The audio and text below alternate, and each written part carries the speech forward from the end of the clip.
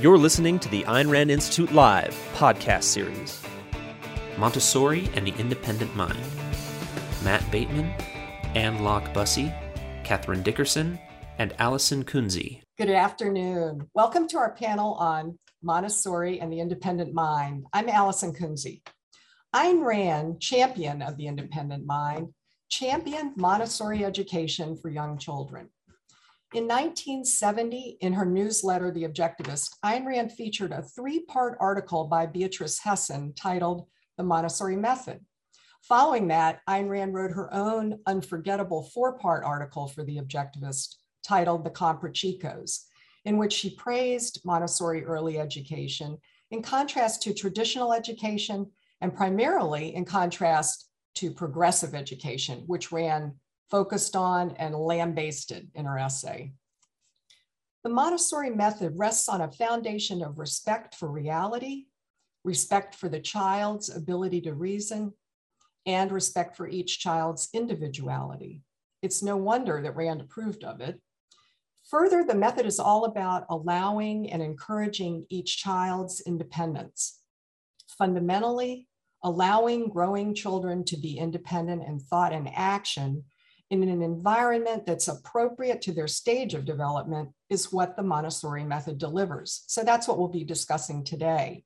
Each of us will focus on the particular stage of development where we have the most experience and training. Catherine Dickerson and I will divide the early childhood stage, birth through age 6, with Catherine focusing on birth to 3, infants and toddlers, while I focus on ages 3 to 6, the Montessori, what we call the Montessori primary environment.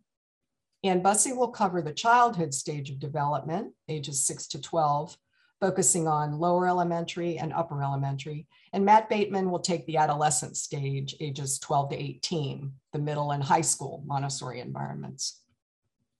We'll be using pictures here and there and would like to take a minute to thank the following groups for their kind permission to use their photos: Higher Ground Education, Chesapeake Montessori School, LaPorte Montessori School, the Biederman family, Narden Academy, and Atlas Academy. Thank you. In The Objectivist Ethics, Ayn Rand describes the virtue of independence as, quote, one's acceptance of the responsibility of forming one's own judgments and of living by the work of one's own mind, unquote. Her character, Howard Roark from The Fountainhead, is the paragon of independence. What was necessary for Roark or for any human being to develop and achieve independence? According to both Rand and Montessori, it all starts at birth. Catherine? Thank you, Allison. You're right. Life begins at birth, and for human beings, life requires independent thinking. So my theme today is this: every child from birth needs to, wants to, loves to, and can do his own thinking. Let's start at the beginning. I invite you to imagine a newborn baby just expelled from the warm, soothing fluid of her mother's womb into the cooler air, taking her first breaths while facing a wild onslaught of sensory stimuli, an undifferentiated cacophony of loud sounds, sights, and manhandling. Then she hears the familiar cadence, rhythm, and inflections of her mother's voice, not muffled as she's been hearing it for the last 2 months, but clear and bright.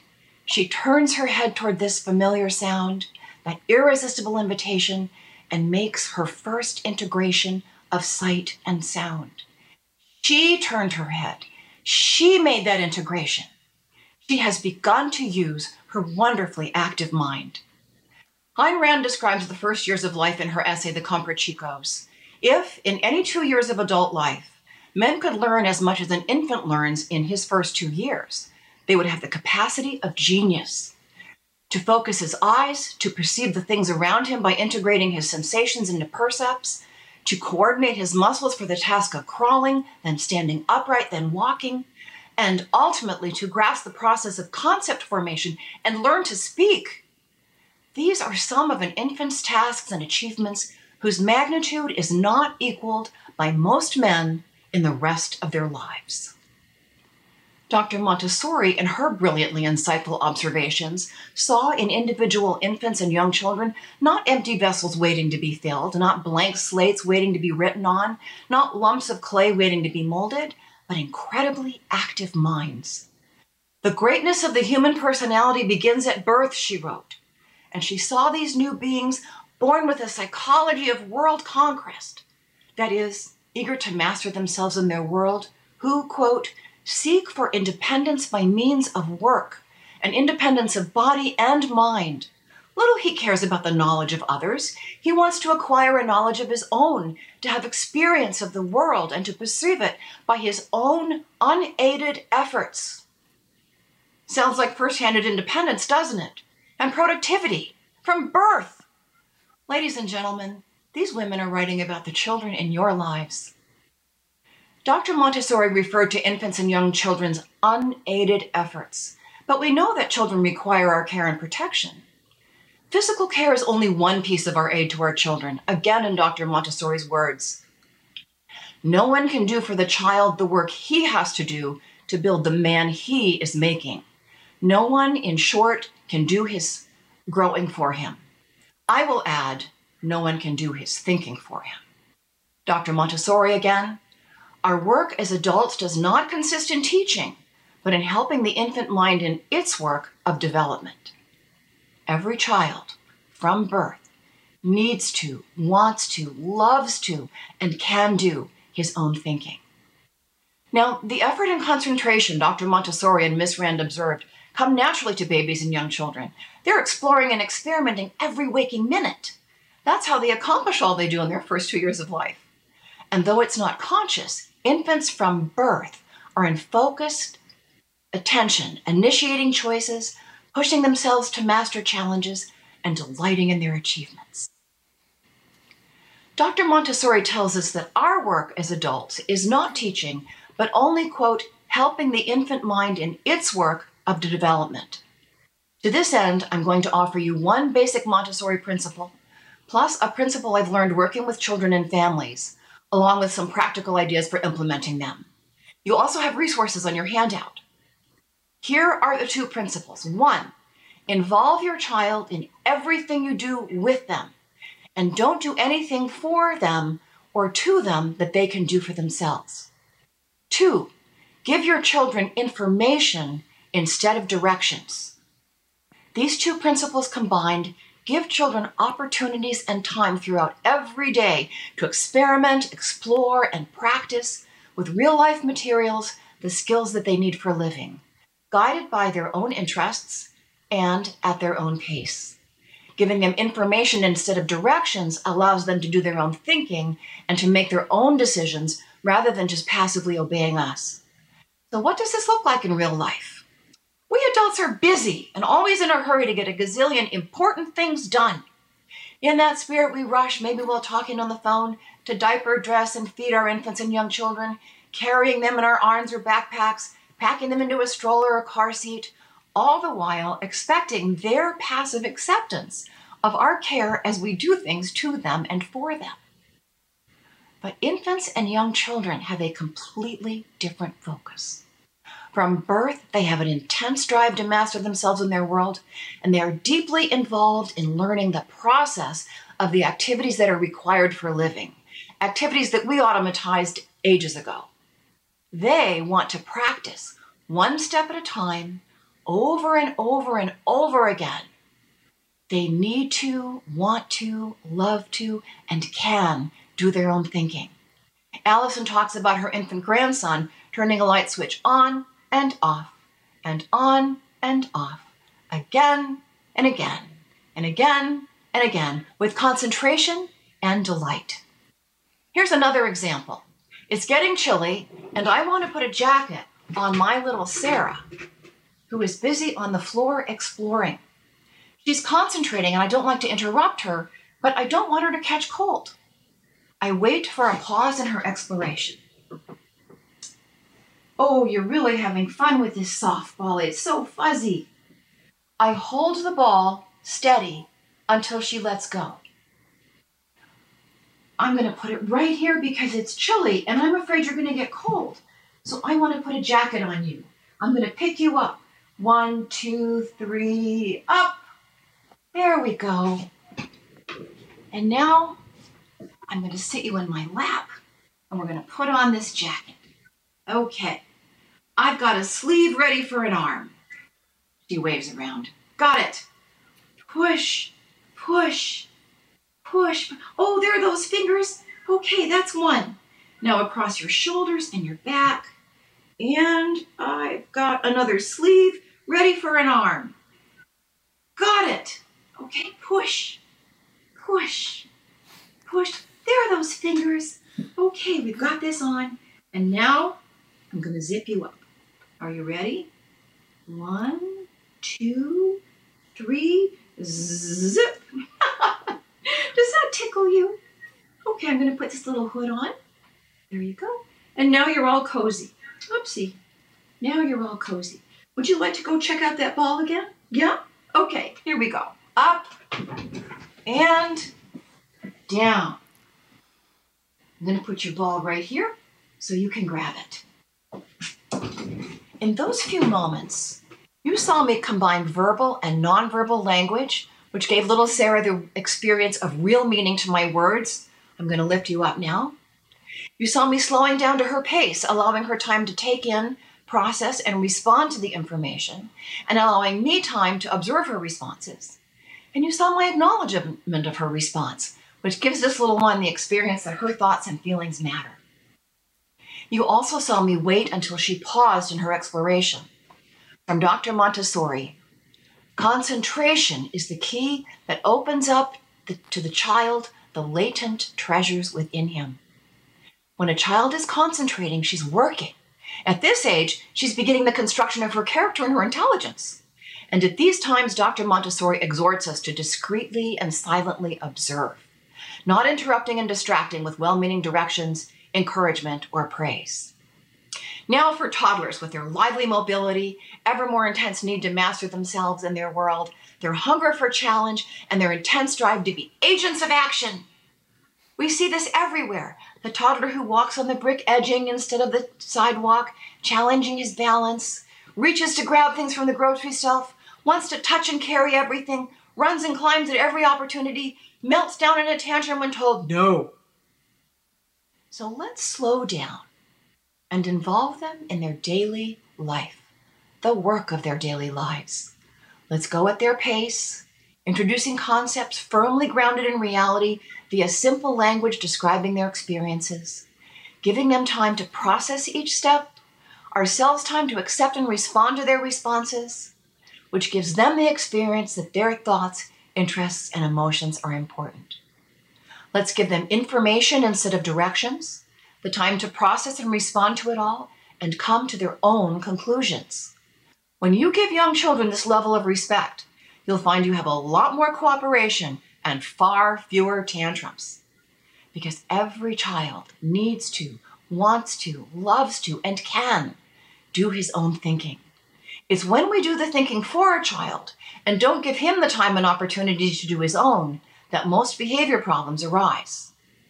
So much for the terrible twos. Now let's take a closer look at the wonderful twos. You'll see them in Montessori toddler environments around the world.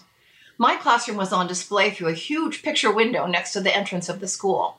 Parents would stop and watch in amazement as these tiny children prepared food, dressed themselves, watered plants, set the table for lunch, sat quietly together on a sofa looking at books, swept the floor, and much more, while I sat in a chair observing it all.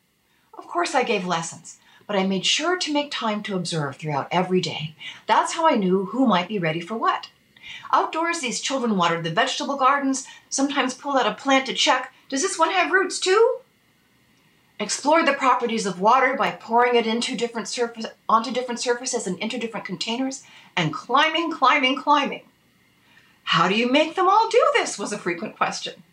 Now, anyone who spent time with a 2-year-old knows that making 12 toddlers all do this isn't possible. But with free access to activities that interest them, tools that fit them, slow, careful lessons in how to use those tools, and my vigilant respect for their concentration, each child learned to freely choose to take on whatever task interested him, and to work on it for as long as he wanted. Then each child put his materials back where he found them, ready for the next child. Most of the children mastered almost all of the activities, because every child from birth needs to, wants to, loves to, and can do his own thinking. There were also many other activities in the classroom, lots of language, art, music, dancing, but practical life is the core of a toddler's life. You can do this at home too. Check out the resources on your handout. Now I'm going to briefly demonstrate these principles of involving a young child in everything you do with her and giving information instead of directions applied to a common problem, leaving a fun activity to go home. Tantrum territory. A young neighbor of mine enjoys coming into our backyard to experiment and explore. For a while, she repeatedly filled a watering can and poured the water onto various surfaces. Her mom kept directing her to pour the water on the plants, but I encouraged Mom to just quietly observe her daughter's physics experiments. So fascinating to watch the young mind at work. But after a while, Mom had to return home for a Zoom meeting. She told her daughter they had to leave. This determined little girl ignored her and kept pouring. Mom approached her and her daughter yelled, "No!" Mom looked at me. I said to Lisa, "That water is spreading all over the wood." Lisa poured it onto the bark mulch, and it soaks into the mulch. "You really like pouring with that watering can." Lisa smiled up at me. "It's fun," I said. "And now your mom needs to go home for a meeting." Lisa scowled. "You want to stay and pour some more, and your mom needs to go home to work. You can come over again. The watering can will be ready for you." I reach out my hand for her to take and hold. "We can put it back on the shelf so you'll know right where it is." As I involved this little girl in the process of a big transition, notice the focus on what was important to her, not just what I needed her to do. Notice that I gave her information instead of directions and the time to think it through. Notice my acceptance of her protest with another acknowledgement of her value. Finally, I involved her in the process of leaving as we walked together to put the watering can in a safe place. I did not take her hand, I offered her mine. Notice the level of cooperation. To sum up, young children want to be explorers and experimenters, thinkers and doers, not passive watchers and receivers. They want to be agents of action, not just entertained. They want their thoughts and feelings to be accepted and respected, which is not the same as agreement. Thomas Gordon once famously said that children don't rebel against their parents, they rebel against their parents' attempts to control them. That means against their parents' attempts to do their thinking for them. In the Compra Chicos, Miss Rand wrote that young children implicitly ask two questions: where am I? And is it worth it? This process of slowing yourself down to your child's pace, involving him in everything you do with him, acknowledging his thoughts and feelings, giving him information instead of directions, allows infants and young children to be free to do their own thinking and develop for themselves these answers to Miss Rand's questions. Where am I? I can figure it out. Is it worth it? It sure is. I'll add, am I worth it? You bet I am. And now these little thinkers and doers, these eager agents of actions, are ready to move up to Mrs. Kunze's class. Allison?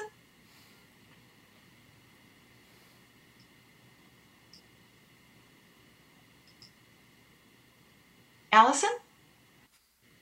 The second half of the early childhood period at about 3 years of age. This stage goes from roughly age 3 to age 6. By this time, they've acquired some mental tools, perception, the ability to direct movement somewhat, early concept formation, and now they're eager to use these tools. Developmentally, they're beginning to consciously self-manage more and more of their thinking and actions.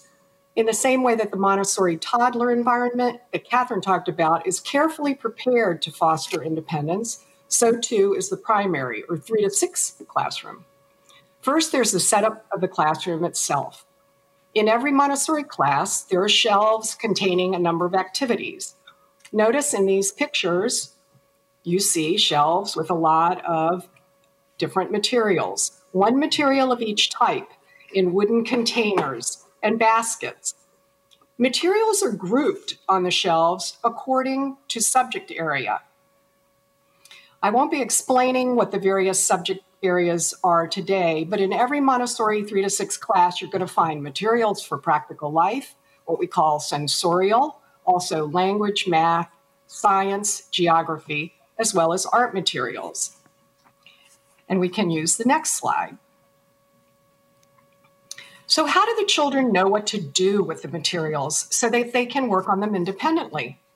Throughout the morning, the teacher, sometimes called the guide, will give lessons to individual children or groups of 2 or 3, meaning the teacher is going to take the activity from the shelf to a table or a rug on the floor, depending on what kind of activity it is, and demonstrate how to use the activity, or what we call the work, and how to put it away. For example, here the teacher is showing this boy how to use a pencil. It may be a little hard to see, but he's going to use the pencil in order to trace a metal shape on a piece of paper. And after getting a lesson, this boy can take this activity to his table from the shelf and perform the exercise at any time, today, tomorrow, 2 months from now. He can use it for however long he's purposefully engaged in it. I mean, if he's knocking the inset on the floor, the teacher will intervene. But otherwise, there's no time limit. If another child wishes to trace that particular shape, he will have to wait until it's been returned to its place on the shelf. So many choices are possible in a typical morning for each child because there's a long, unbroken 3-hour work time, and children can work independently with whatever they've had a lesson on, and they build up a big storehouse of lessons very quickly. At this age, the activities are very hands-on. The child is using mind and hand together with purpose. Let's take a look at a few examples here. Now, in these pictures, I want you to notice the children's faces. Here, from the sensorial area, this boy is matching plane shapes from the geometric cabinet to the pictures. This girl is doing multiplication problems and recording her answers using what we call the multiplication beadboard from the math area. Here, the child is building words with the movable alphabet and matching the words to the cards which have pictures. And here, 2 children are using the decimal material from the math shelf. In each case, notice the look of concentration on the children's faces. Montessori identified an important principle that Catherine has already mentioned. It applies at 3 to 6 too.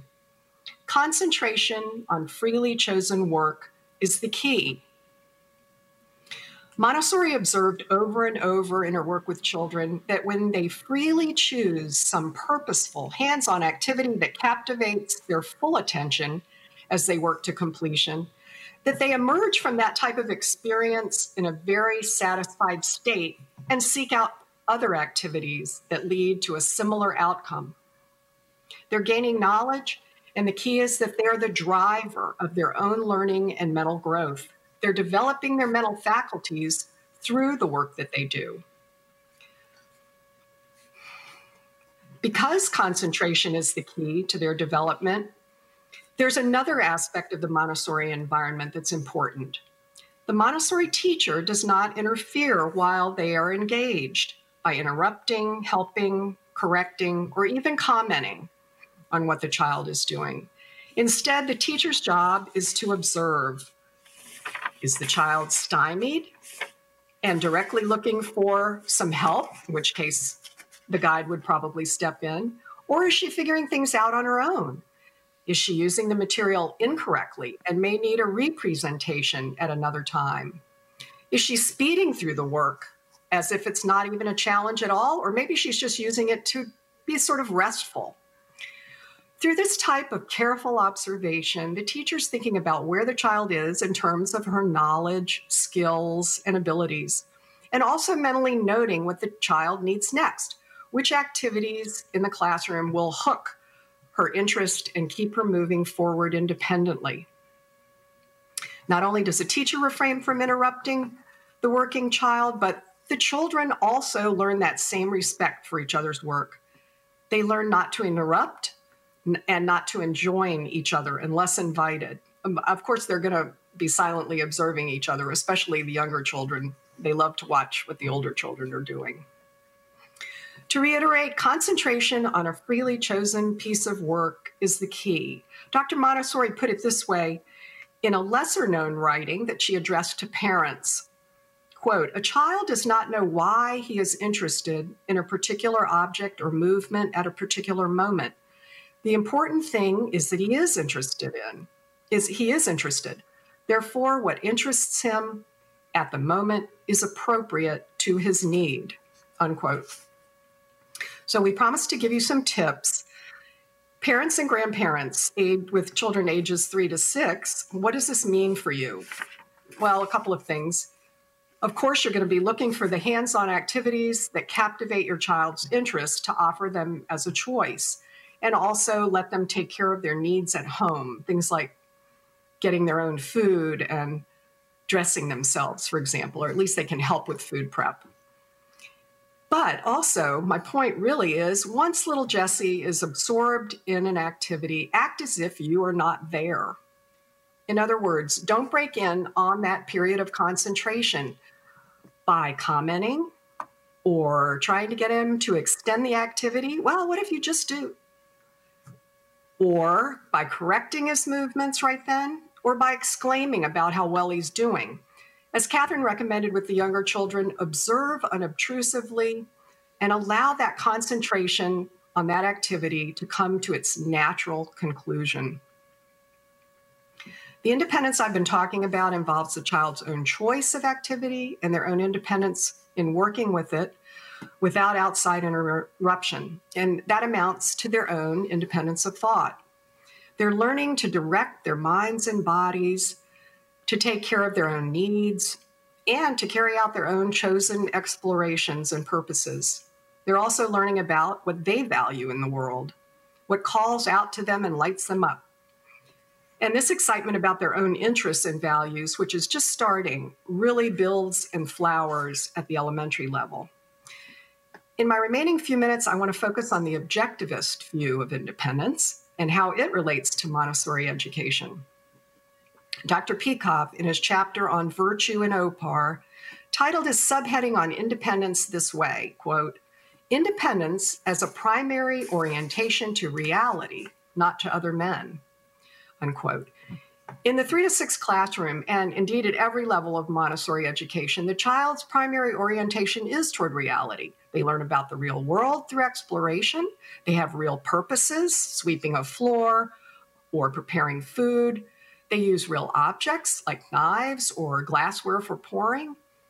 And things are called by their real names. For example, this geometric solid is a rectangular prism. So more parent takeaways here. Allow your children to use real objects and have real purposes as much as possible. For example, a 4 or 5-year-old can actually use a hammer and nails if they're given a lesson. And call objects by their proper names right from the start. For example, this bird is a cardinal. But there's another sense in which children learn, as Dr. Peikoff says, a primary orientation to reality, not to other men, in the Montessori classroom. And it has to do with psychoepistemology. Ayn Rand's essay, The Comprachicos, is instructive here. She wrote, quote, "The first 5 or 6 years of a child's life are crucial to his cognitive development. They determine not the content of his mind, but its method of functioning, its psychoepistemology," unquote. And further on, quote, "The programming of a man's subconscious consists of the kind of cognitive habits he acquires. Those habits constitute his psychoepistemology. It is a child's early experiences, observations, and subverbal conclusions that determine this programming," unquote. In other words, the first 5 or 6 years are crucial in setting the mental habits that the child automatizes, the mental connections that become automatic, and the way his mind habitually deals with its content. So, what mental habits are children forming and automatizing in the Montessori environment? Days spent there give children experience after experience of learning about reality firsthand, of making their own observations, comparisons, judgments, of forming concepts, consulting their own minds, and independently making their own connections and choices, and of automatizing that way of functioning mentally, as opposed to the habit of looking to others, either teachers or peers or parents, to tell them what to do every minute or what to think. Implicitly, the Montessori method promotes a primacy of existence orientation rather than a primacy of consciousness one. It lays the basis for the child to become the type of independent individual for whom Dr. Peikoff writes in his chapter on independence, quote, "The primary in his consciousness, that which comes first in any issue, is not other men, but reality as perceived by his mind," unquote. That's the fundamental connection between the Montessori method and the independent mind. It makes perfect sense that Ayn Rand championed early Montessori education. Now I'll turn it over to Anne, who will show how the child continues to be the driver of his own learning and development at the elementary level. Thank you, Catherine and Allison. I'd like to begin with more thoughts on independence by both Ayn Rand and Maria Montessori, because I think the quotes fit together so well. In The Fountainhead, Ayn Rand wrote, "Nothing is given to man on earth. Everything he needs has to be produced." And here, man faces his basic alternative. He can survive in only one of two ways: by the independent work of his own mind, or as a parasite fed by the minds of others. Maria Montessori said, "The child who has never learned to work by himself, to set goals for his own acts, or to be the master of his own force of will, is recognizable in the adult who lets others guide his will and feels a constant need for approval of others," end quote. In order to develop independence, a child needs knowledge of reality and also self-discipline. All the activities for children in a Montessori school have these goals in mind. The elementary program for children 6 to 12 builds upon the foundation laid in the toddler and primary classes. I worked with children in the elementary classes in what Montessori called the second plane of development for most of my career. In fact, the main reason I founded Chesapeake Montessori School was that I wanted to work with children in this stage, especially the 9 to 11-year-olds, in a school where the administration would be to my liking. I love working with children this age because they're super capable and eager while still being fairly innocent. Dr. Montessori found that children 6 to 12 have their own special sensitivities for learning. These children need a different kind of prepared environment than children 3 to 6, and they need different types of lessons. They need to explore reasons and causes, use their powers of abstraction to learn about things which they cannot perceive directly, to work with other children on projects which can sometimes involve what's called big work, and to work in an environment wider than the classroom, such as the outdoors or libraries or museums, etc. The Montessori elementary program offers a high degree of individualized instruction and work. Introductory lessons called keys are given to start the children working in a particular subject area. They present the essentials of each subject in a way that will stimulate the child's desire to learn. The lessons use concrete or illustrative aids at first. Then a child is shown how to work in the abstract. Many unique Montessori materials and activities are used to help the child make this transition. For example, a key lesson in history for older elementary children might involve the display of a large timeline showing the development of early humans for the last 500,000 years. The timeline depicts advancements such as the discovery of various kinds of tools and eventually of farming and the building of settlements. It also shows the ice ages and time periods when the earth was much warmer than it is today. Follow-up lessons involve text cards and pictures For a particular period, children can read and sort the cards according to which aspect the material on the card deals with, the climate encountered, tools, food, etc. Eventually, working independently or in small groups, children can do their own reading and writing about a period in the development of humans. There are no textbooks or workbooks like those found in a typical classroom. Instead, a child may choose from a variety of books on each subject based on goals and interests. The children use their reading and writing skills as they undertake research and reporting about chosen topics. In the process, each child uses and develops a precious possession, his reasoning mind. In a Montessori elementary class, a child is given lessons in many areas not necessarily included in a standard school curriculum, and exploration and research can take the child into much greater depth than is achieved in a standard classroom. Each child is helped to integrate various aspects of the curriculum so that he can better see relationships between physical, biological, and cultural phenomena. For example, in exploring the evolution of life on Earth, children can study plants, animals, geological history, etc. This slide shows the timeline of life, which is 9 feet long, and depicts the development of plants and animals over the last 500 million years. Some of the big work that these children produce seems amazing to many adults. For example, some children take on projects such as writing long fictional stories with many, many chapters. And I've seen many small groups of children undertake huge written problems in long division, with dividends in the millions or billions and 5 or 6 digit divisors.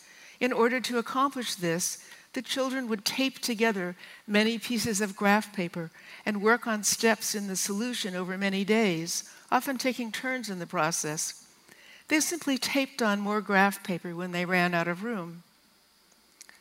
This shows the materials the children first use for solving problems in long division. The dividend beads from the test tubes are counted out in colored cups. The divisor is shown by placing tokens at the top of the divisor boards. Then they divide out the beads and can see the answer on the boards. They also write the problem as they work. Eventually, the children don't need to work with the beads at all, happily for them, I might add, because they've automatized the concept firmly rooted in reality. The abstract division work is a good example of the theme running through the work in the elementary class, moving from the concrete to the abstract.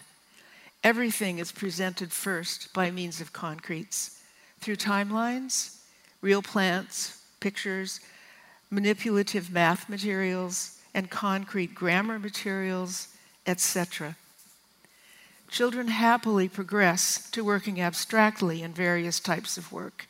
The elementary child's capacity for abstraction allows his imagination to explore everything, from the origin of the earth to the reaches of outer space. Montessori said that the essence of independence is to be able to do something for oneself.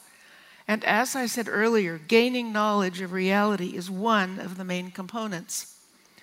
Allowing children to explore their interests and learn about them helps the children gain confidence and efficacy.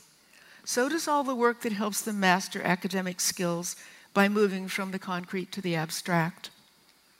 Going hand in hand with the development of a child's reasoning mind through exposure to a rich array of materials and lessons, the other necessary component of independence is self-discipline. The children are doing this all the time as they work. Montessori found that they're making and carrying out choices that help them learn and develop. She found that a child will control himself out of choice when he's given an adequate scope of satisfying activity. Furthermore, in a Montessori elementary class, each child is given many responsibilities for attending lessons, sometimes from a daily posted schedule of lessons, for choosing and practicing work, for choosing a place in the classroom to work, for using materials correctly, for straightening the materials on the classroom shelves, for cleaning up after lunch, and for keeping a record of his work and follow-up practice. Sometimes parents want to know how they can aid the development of these eager young minds. I think it's important for parents to help these children at home pursue their investigations into what interests them. Sometimes the investigations are short-lived, and sometimes they last a long time. My 7.5-year-old grandson just began his second year in a Montessori elementary class. He had an interest in ancient Egypt, but that didn't last very long. But his passion is animals. He reads and studies an adult animal encyclopedia. His mother takes him to their neighborhood library often, and they take out many books on animals. I took him there recently, and he checked out 14. Sometimes it's helpful to hear the thoughts of young adults who themselves attended a Montessori school. I saved some of the talks that alumni in my school gave when I invited them to speak at the graduation ceremony we held at the end of each school year. Here's what one of our alumni had to say in a talk given in 2004 when she was about 18 and had graduated from the upper elementary class years before. Quote, "Learning not by simply memorizing facts, but by visualizing and understanding the concepts behind the information is key to retaining and expanding one's knowledge. Through numerous activities, such as the sandpaper letters, the pink tower, diagramming, and the checkerboard, children learn actively. I enjoyed every single day at CMS, well, almost every day, maybe because it was never boring. I could complete work on something I was interested in and then create a project to expand on the subject. These ongoing projects not only allowed us to create and learn even more, but also to manage time, work with others, and develop our independence. This yearning for exploration goes hand in hand with another trait CMS has instilled in so many children, motivation. Having such an independence and sense of self always drove me to want more. CMS taught me to do my best, and because students aren't rewarded or punished with clear-cut grades, they define what is acceptable by how well they know they've worked, not by a number scale. Self-motivation is a trait that will take someone very far, and CMS students are lucky to learn this early in their lives." Close quote. And now you will hear from Matt about the next stage of development, adolescence.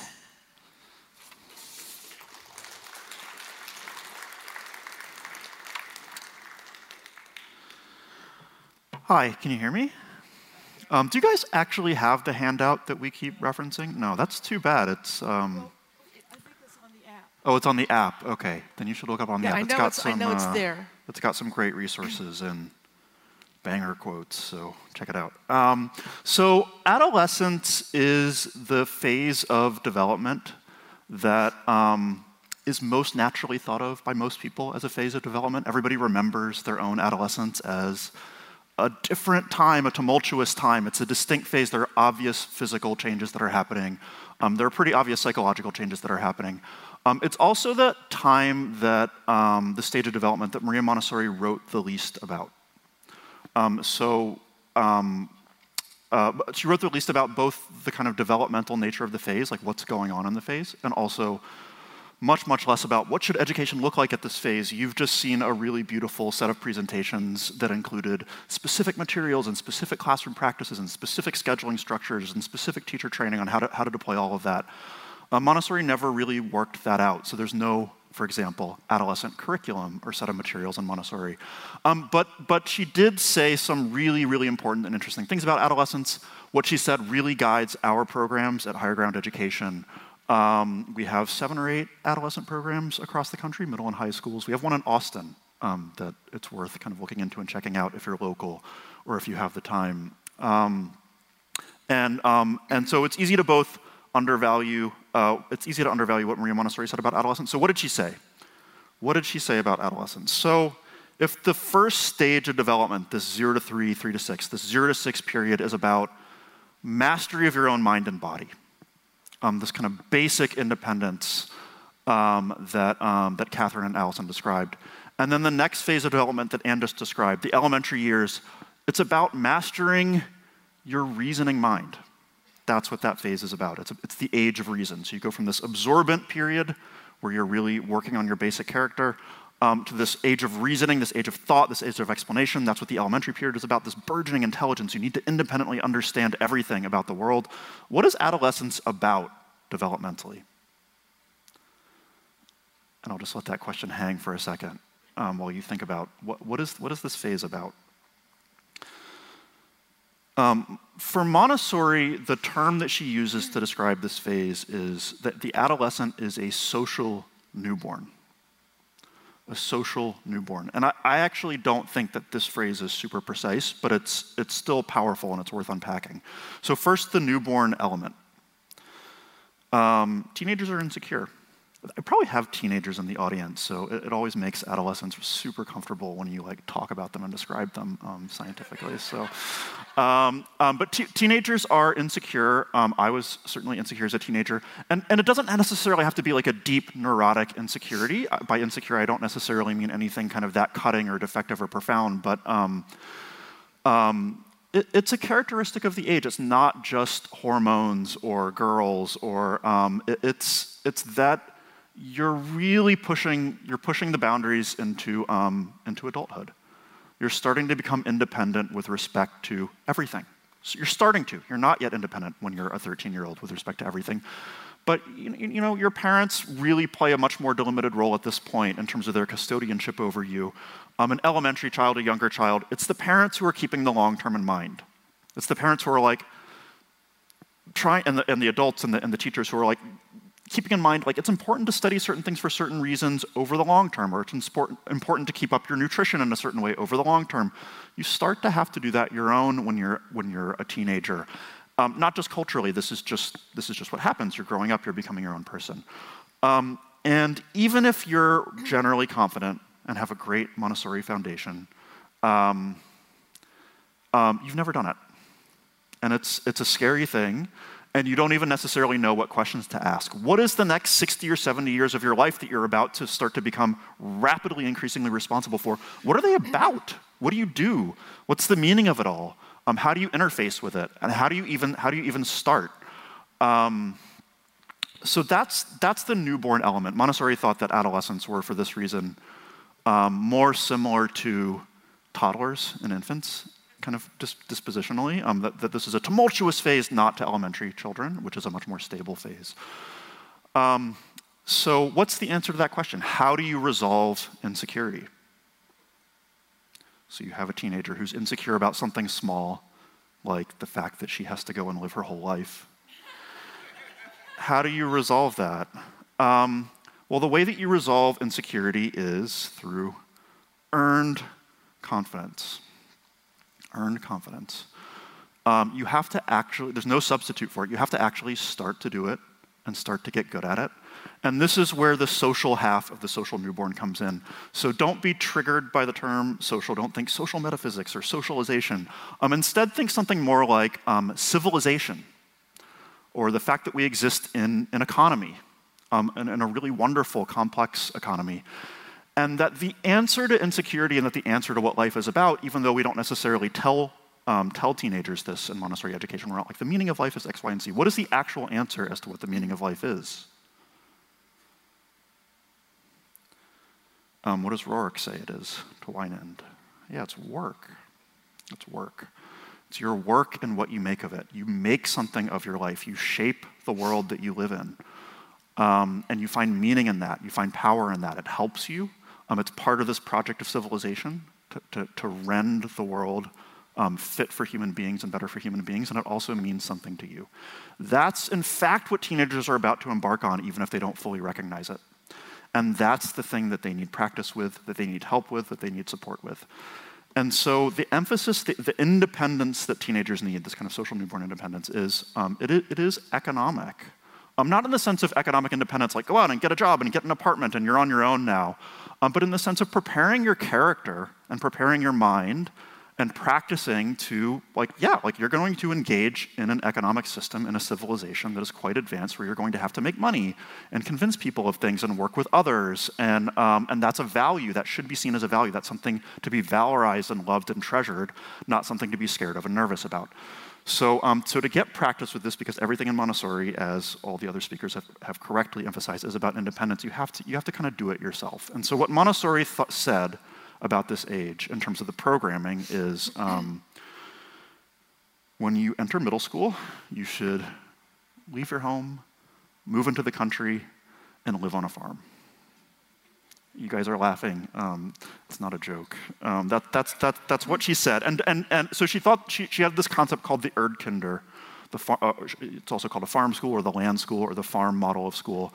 And the idea is, to take the idea seriously, and I think it's worth taking seriously, it's you go to a place where a significant portion of your time is spent on productive activity, in this case, the productive activity of agriculture. So don't think the farm school is in like hobbyist hippy-dippy gardening. Think like driving a tractor with a tiller attached to it and like measuring the chemical, the fertility of the soil and organizing labor around it. And you're doing that. It's not like a full-time job. This isn't like back-breaking labor like we're doing. This Montessori is not a kind of like covert way to get child labor back into the school system. But it is like, it's something that you take seriously and that you participate in. The pricing of the goods at produce, like you're helping to run an enterprise. And this enterprise is set up and scaffolded so that it doesn't take up all of your time and that you're learning certain things from it and the characterological element of it.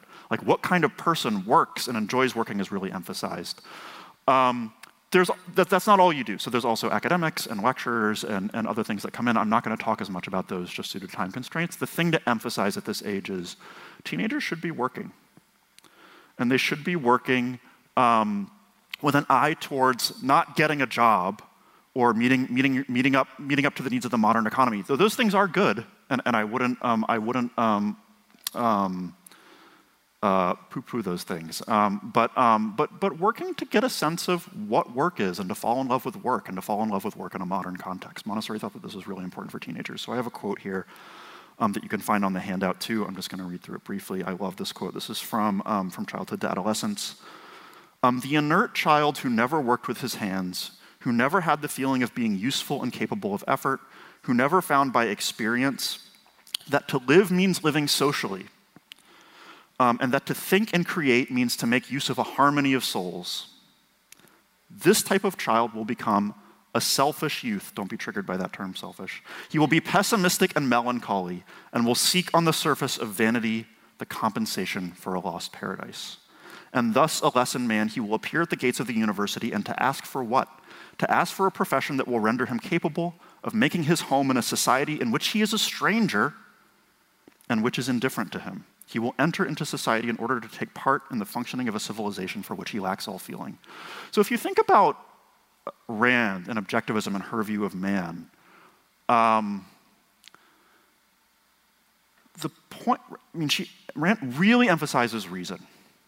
But she emphasizes reason as something, as man's means of survival, right? The vision of life that she offers is not a thinker in the sense that most people hold the term thinkers. In a sense, it is a thinker.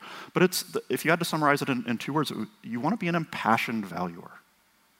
You want to be an impassioned valuer. And this is a dimension of Rand's ethics that I think is very relevant for education.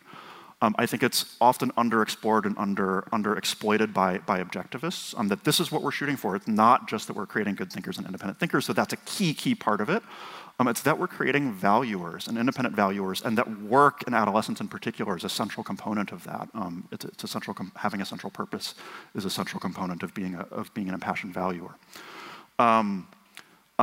This is something that Montessori is really, really good on. It's what draws me to Montessori more than anything, is how good she is on work. All the other speakers have emphasized that children, even infants, do a kind of work that's work in a sense that's developmentally appropriate and meaningful for them. Montessori thinks this has continuity with adult productive work, even though that there are differences. And adolescence is a great way to kind of understand this and to see this. just briefly, most Montessori adolescent programs are not farm schools. None of the ones that we run are. If you abstract away from the farm itself and think students should be engaged in economic activity, there are a variety of different forms that could take. And we live in a time where there are a lot of different opportunities for teenagers, from individual opportunities for internships and jobs to different kinds of group economic projects that you can engage in at the school to other things as well. And this is really what we've done in our programming. Let me just glance at my notes. I'm not texting. I just have a few notes here. Yeah, I think, why don't we end there? We've got 4 whole minutes for questions, so we've kind of gone on a little bit. But yeah, I mean, in general, I just want to plug, take my speaker's privilege. I know that OCON is a no solicitation zone, but with myself or with Rhaegar and our CEO at Higher Ground Education, we are a solicitation zone. So feel free to come up to us and talk to us about our work on our projects. If you're interested in Montessori education, we're doing a lot in terms of opening schools and other kinds of practical things that you might be interested in. So thanks, everyone. And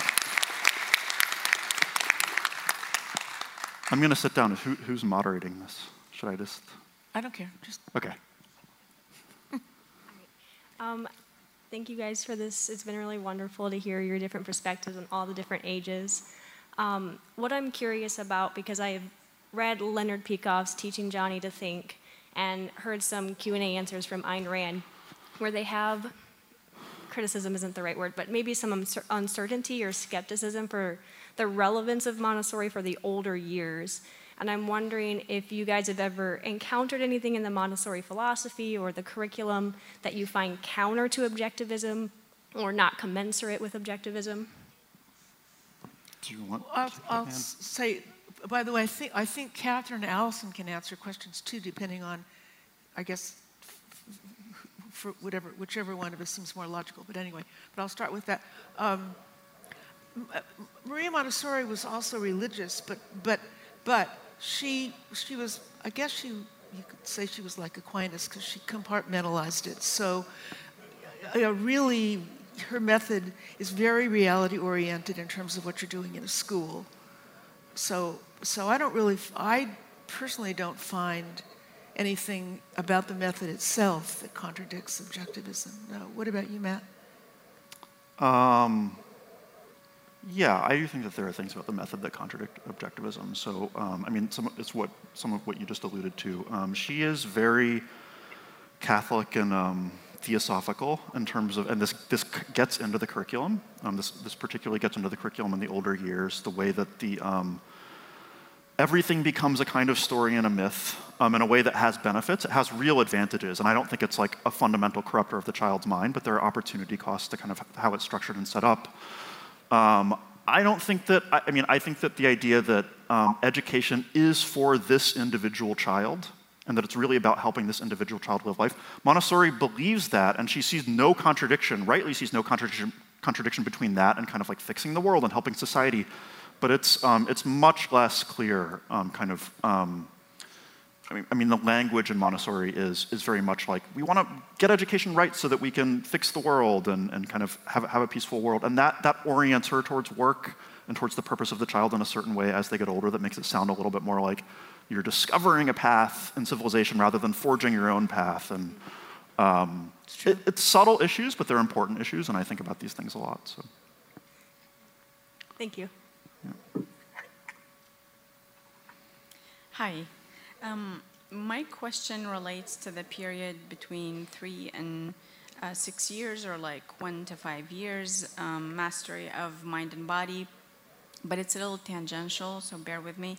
I breed birds, and I have to hand feed them and be with them for as long as they're still young and dependent on me.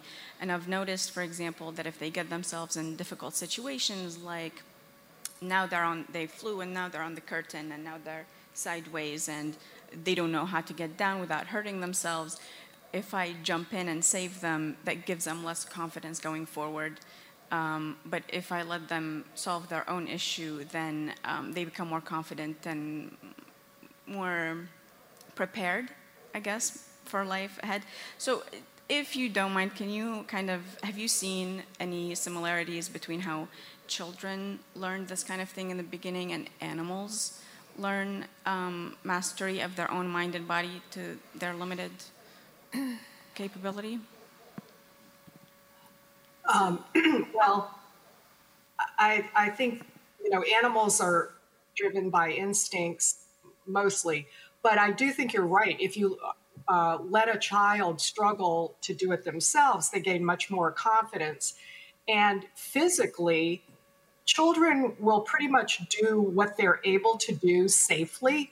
So if you have a toddler who is at the playground, or a 3 to 6 year old who is at the playground and they're just not ready to go down the curlicue slide, I mean, you can encourage them, but you may want to go with what they think their body can do. And often if you see a younger child scaling a ladder, they're pretty much able to know what their bodies can do. So it's worth being a spotter, but also I'll say don't put them on an equipment and expect them to do something. Kind of see what they're able to do. And when a child is in a difficult spot, unless it's immediate danger, if instead of swooping in to rescue them, you slow them down and help them figure out one step at a time how to get out of that problem, then you've given them the help that they need, but you haven't done it for them. So slowing things down and saying, looks like your foot's stuck here, and describing what you see one step at a time, then they can figure out how to get out of it. And unless it's, of course, an emergency. Yeah, I mean, humans are mammals. And mammals learn by practice. And the thing that's new for humans, even for human infants before they're even kind of conceptually thinking, is that the psychological elements of that, the confidence, the self-esteem, the question of can I do it, that becomes of paramount importance. Like it's not about can I put this jacket on myself. It's about, are you the kind of person who can do things yourself? And so that really takes on, this is really what determines the emphasis in the Montessori curriculum, is that kind of deep psychological, characterological independence, and that's the difference with other animals. But there are definitely parallels. Thank you. We have time for one more question, and this one comes from online. So Naveen asks, if Montessori is mostly directed based on students' interests, how do you ensure that they acquire all the necessary skills? I didn't understand will you please repeat the question? Yes. If Montessori is mostly directed based on students' interests, how do you ensure that they acquire all the necessary skills? Good question. The answer is that they're in a prepared environment. It's structured, and you're as a teacher, you're responsible for giving them lessons and everything that they need. Then they can practice some things more than other things, as long as the other things get practiced sufficiently. So their choice, they're given as much choice as they can handle, but they're not free to not practice things that they need to know. Does that answer? I think so, yeah. I mean, Montessori it's a pedagogy of inspiration. So it's not just that whatever you're interested in, you get to do, and whatever you connect with in the Montessori classroom, like you're like, the teacher's like constantly trying to figure out, like, how do I inspire and get the child to fall in love with, they're like coaches, they're inspirational speakers, they're developmentalists and experts at motivating children to do things. So you don't force a child to do things, but it is like, Montessori is opinionated that like, math is important. Foundations of culture and science and history are important. Literacy is important. It's not just the child feels like doing it. The teacher gets in there and inspires the child to do it if it doesn't happen naturally, and then the child chooses it on that basis. There's no short-circuiting that process. The child has to choose it, but there are ways to get somebody to choose something. Human beings aren't unconvincible. Even children aren't unconvincible. And I'll give an example here of a little boy who came into my classroom and was very excited about the ants that had made a trail through the room. And he was just consumed with ants. And by learning about all the different kinds of ants and all the places in the world they live and all the things they eat, he learned geography and math. He learned to read. He covered the whole classroom based on ants. Yeah, there's a lot of creative things. Once you know a child's interests, a clever teacher can do a lot. Thanks for listening to the Ayn Rand Institute Live podcast. Subscribe on iTunes, Stitcher, or wherever you listen. You can also find us on YouTube. If you like this content, please share or leave us a review. For more information, go to aynrand.org.